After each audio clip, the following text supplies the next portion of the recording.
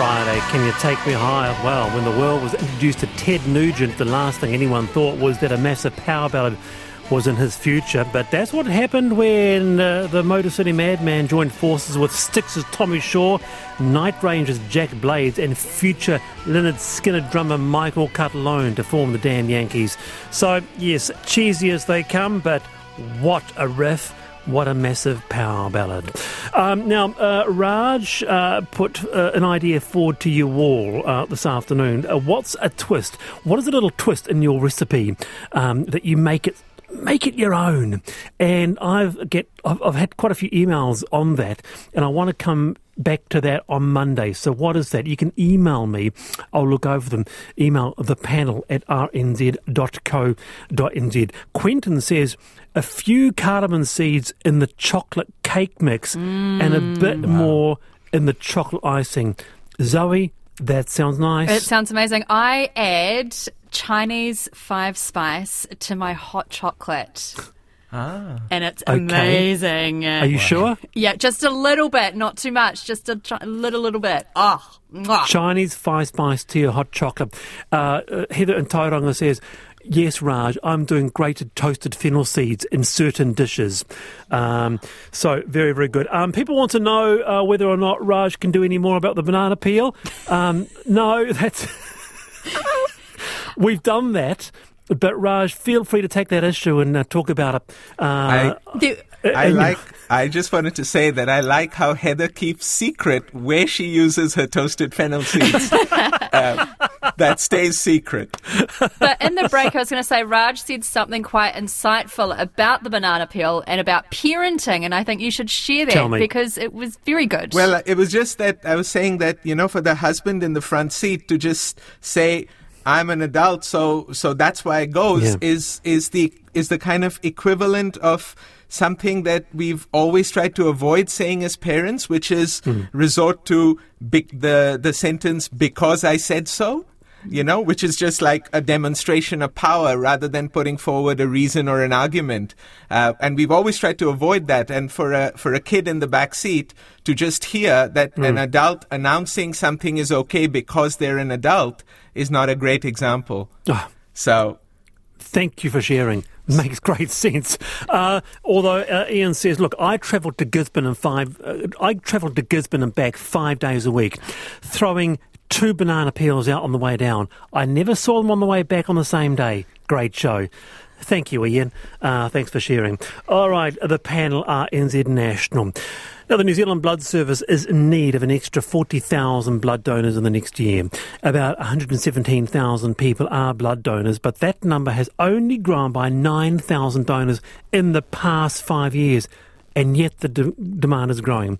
Yesterday, we had the New Zealand Blood Service's Asuka Burge, who, even with the shortage, is not supportive of people paying to give blood. But we had a considerable response to this issue, so we decided to come back to it. And someone who does support financial compensation is Professor Peter Jaworski, a Georgetown University expert in the economics and ethics of blood and plasma donation. He's authored a report on this with the New Zealand Initiative. Professor Jaworski, welcome. Thanks very much. Good afternoon. What's the case for paying someone to give blood? There's a very good case to be made for paying people to donate blood plasma. The case is basically we have lots of countries. None of them collect enough plasma to meet the needs of patients unless they compensate donors. And that's true for every country around the world. And all of these countries around the world are overly dependent on, in particular, the United States of America. So you say that every country that permits the commercial model to operate within its borders has surplus plasma collections, and every country that doesn't has deficits. That's correct. And actually, New Zealand was the last country that did not compensate donors that was self-sufficient, but that was back in 2014. Since then, there's just no country. But, Peter, is it medically, ethically right? Is it acceptable that I get offered money merely for doing this public service, donating my blood to help others? I think it is. We pay nurses, for example. They offer a public service. They do what they do out of the kindness of their hearts. If we didn't pay nurses, if we didn't pay doctors, we would have shortages of nurses and we would have shortages of doctors. The point of having a system of plasma collection is to make sure that we collect enough plasma to meet the needs of patients. We're not doing that. And if we're not doing that, then other considerations, like maybe you would think that people should be donating out of altruism, or we should be promoting community solidarity. That's not the point of collecting plasma. And if we're not meeting that need, then really we should be looking at a different system. Okay, Peter, around the panel, we've got a panel with us, and I'd love to jump in with some thoughts and questions. Zoe. Yeah, I was thinking about this, that back when I was a student, this would have been very attractive to me. I'm not so good with needles. But I wonder as well, though, when we talk about giving people compensation for their bodily fluids, can I just mention sperm banks for a minute? Right. Yes. Right, sperm banks. But Peter, what does good compensation look like in this space? So different countries do it differently. In the European Union, Germany, Austria, Hungary, and the Czech Republic, they offer somewhere around €30. In Canada, it's closer to $50. In the United States at the moment, it's about $65. Wow. So I think that's what you can expect, those amounts. Yeah, well, there you go. There's your weekly student food budget there, and then some. And so, fair point. That's right. Yeah. Okay, Raj. Yeah, on the face of it, it made sense to me, benefiting donors and increasing our domestic supply. What I wanted to ask Peter was, is there any downside or any worry about perverse incentives created by allowing financial compensation for donors? The answer is no. Just consider this. The United States provides 70% of the plasma for the entire world. We wouldn't be doing that. And of course, in the United States, they compensate donors. We wouldn't be doing that. New Zealand would not be importing therapies made from American plasma unless it was perfectly safe. We now have more than 30 years of evidence. We haven't had a transmission of any kind of infection from the use of these plasma therapies. It's equally safe. There is no safety difference whether we pay donors or don't pay donors. The result is the same. Keep going, Raj. No, that's very reassuring. And the other side of my question was, like, for example, if unmonitored, if someone kind of donated too much, or that was kind of damaging to their health, like if they went too many times within too short a space, could that happen, or is that regulated? It's regulated everywhere. Right. In the European Union, you're allowed to donate. In some places, it's once a week. In other places, it's once every 2 weeks. Right. In the Czech Republic, you're allowed to donate every 2 weeks, and we don't see those kinds of problems there. Well, the World Health Organization, they say, quoting, that voluntary, non-remunerated blood donors are the foundation of a safe, sustainable blood supply. Yet here you are, an ethicist, seeming to disagree with that.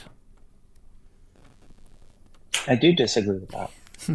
I think it's fine for blood, and we are meeting the need for blood. But I don't think it's okay for plasma. We are just not meeting the need for plasma. We have shortages consistently. Patients have to put up with shortages all the time. The most recent one was during the pandemic, but even before then, every once in a while, we're out of immunoglobulin. This is an essential medicine. The WHO recognized this as an essential medicine. And we are leaving patients to have to worry about where they're going to get their immunoglobulin. We need to fix that. So why then, Peter, are there only 5 countries in the world that fully allow payment for plasma? Part of it has to do with the history. In the 1980s and the 1990s, you saw the tainted blood scandal all over the world. Many countries then decided to make it illegal to compensate people for blood donations.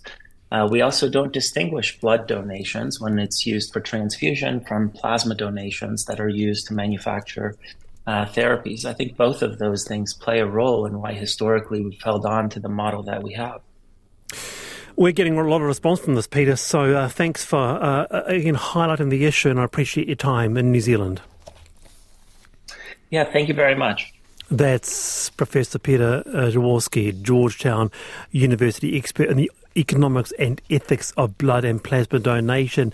Quite an interesting topic, isn't it, Raj? Yeah. Because there are many here who actually don't feel comfortable with it, getting payment, and yet there are some good points that Peter makes. Very much. I mean, the reason I asked whether it can be unsafe to people's health is from actually watching documentaries on people who are homeless in the States. And one of the sources of income they rely on is regular plasma donations. So I was just wondering whether you can do it too often in a way that damages your health when you're really desperate for the money. Zoe? Yeah, I feel almost that you can have the option. I feel like you should have the option because obviously this is a critical, of critical importance. So if you want to donate your blood and your plasma and you want to do that for free, then awesome. That's amazing. And 2 thumbs up from me. But if you are in a situation in which you want to take compensation or you need it, then I'm also down for that. So I think that it should be your choice. All right. The panel, NZ National, 15 away from 5. Lovely to have you with us this afternoon. It really is just wonderful. As always, the panel. Now, education has been discussed a lot this week. It's fair to say the sector is facing some issues. The Secondary Teachers Union and the Education Ministry went back to the negotiating table today to find a solution to their pay dispute. But secondary teachers are vowing to continue rolling strikes until they receive an acceptable pay offer. Now, we had a parent who voiced his frustration over teacher strikes earlier this week. Jono Skipworth was on the panel. He set up a petition and he spoke to us about it. 4 more strike days before the end of term. 2 next week. 2 in 1 week. That sort of kicks you in the guts a bit. So just pretty frustrated that we as parents can't do anything about these strikes. We're not the ones that are involved in the negotiation. So now to a post-primary teacher's perspective. With us is Benjamin Martelli, a teacher at Alfriston College, Manukau. Benjamin, kia ora. Tēnā koe, Wallace. Great to have you here, Benjamin. Explain to our listeners across the motu, what is it like as a post-primary teacher at the coalface right now? It looks like getting ads to go teach in Australia for $70,000 to $80,000 starting, because we would consider that over the sort of pressures that we have here. I've been teaching 2 years now. I get a weekly pay about $800. My rent's $650. You do the math for what's left. I've got a baby on the way. It's not a big apartment. My partner works too. She's also a teacher in the same position. I always wonder, I'm a social studies historian teacher, whatever happened to a single income family and how did we slip so far back? Which it was Jono, wasn't it? And I really, sympathized with him. And for me, it's kind of a call for solidarity amongst working people, because a lot of the criticism we've had is one thing, why are you asking to match with inflation? So many other people aren't matching with inflation. And to that we say, you should too, right? We should all be able to keep up in that way. You get $800, your rent is $650.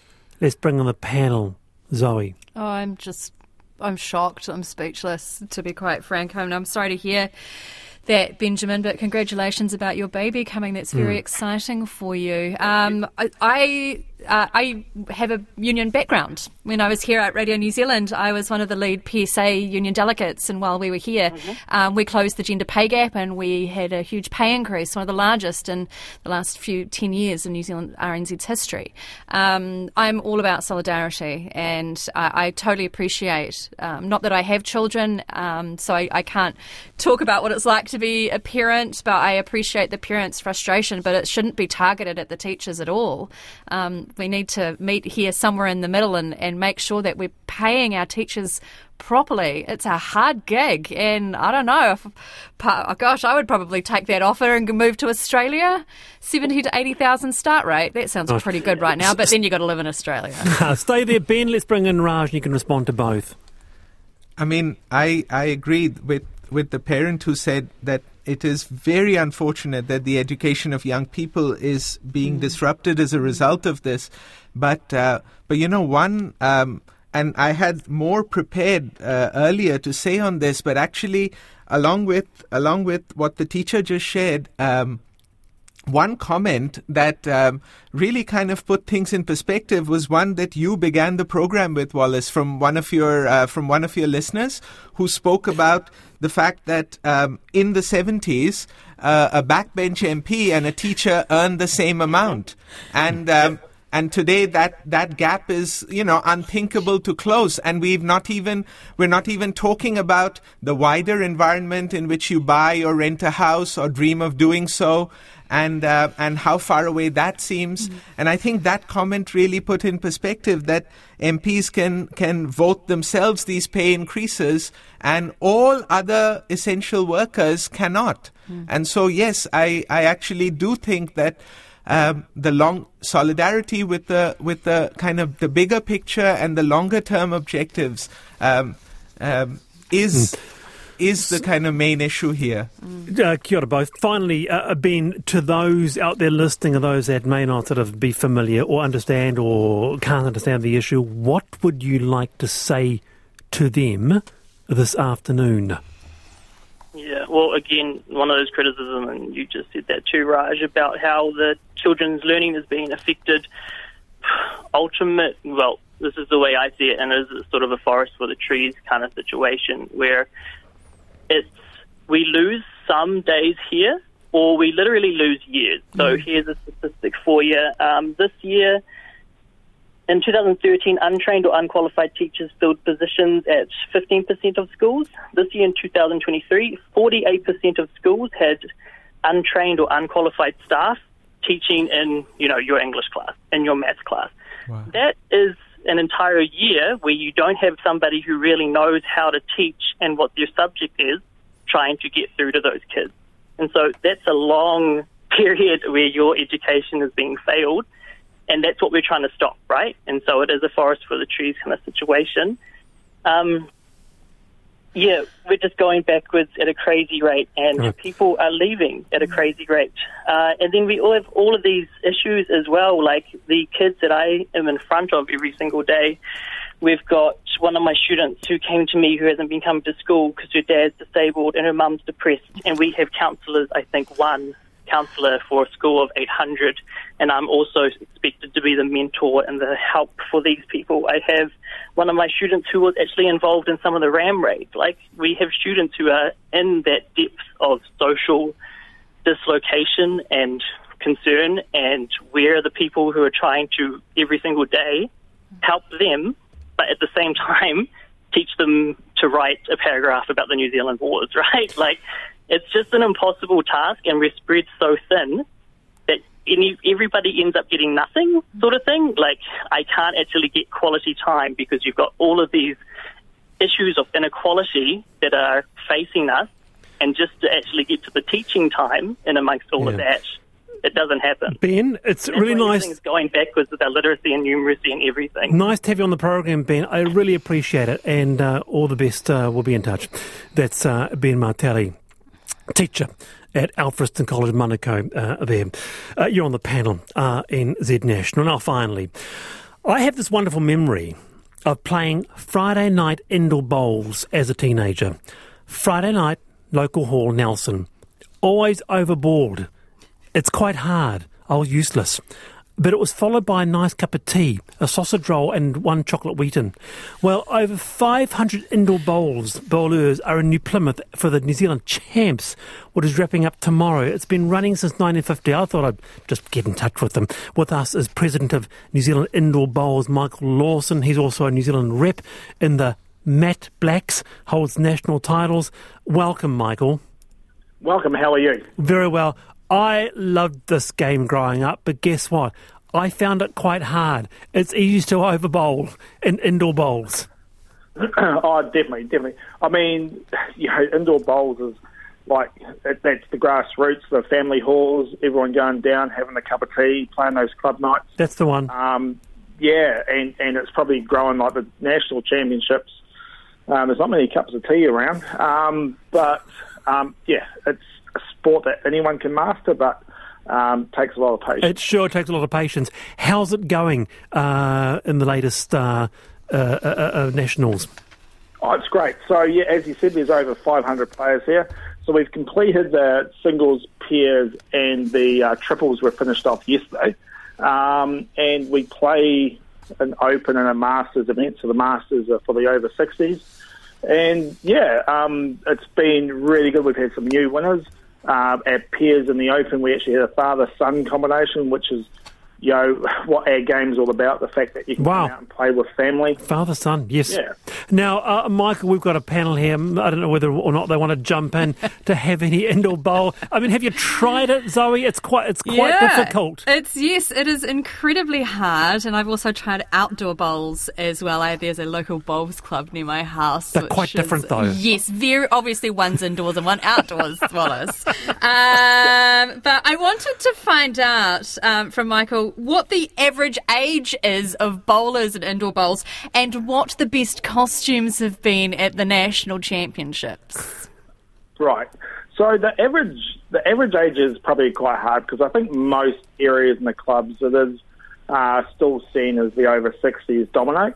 But when we get into things like our North and South Island teams that were just named, which involves 10 men and 10 ladies from each island, the average age is probably closer to the mid-40s.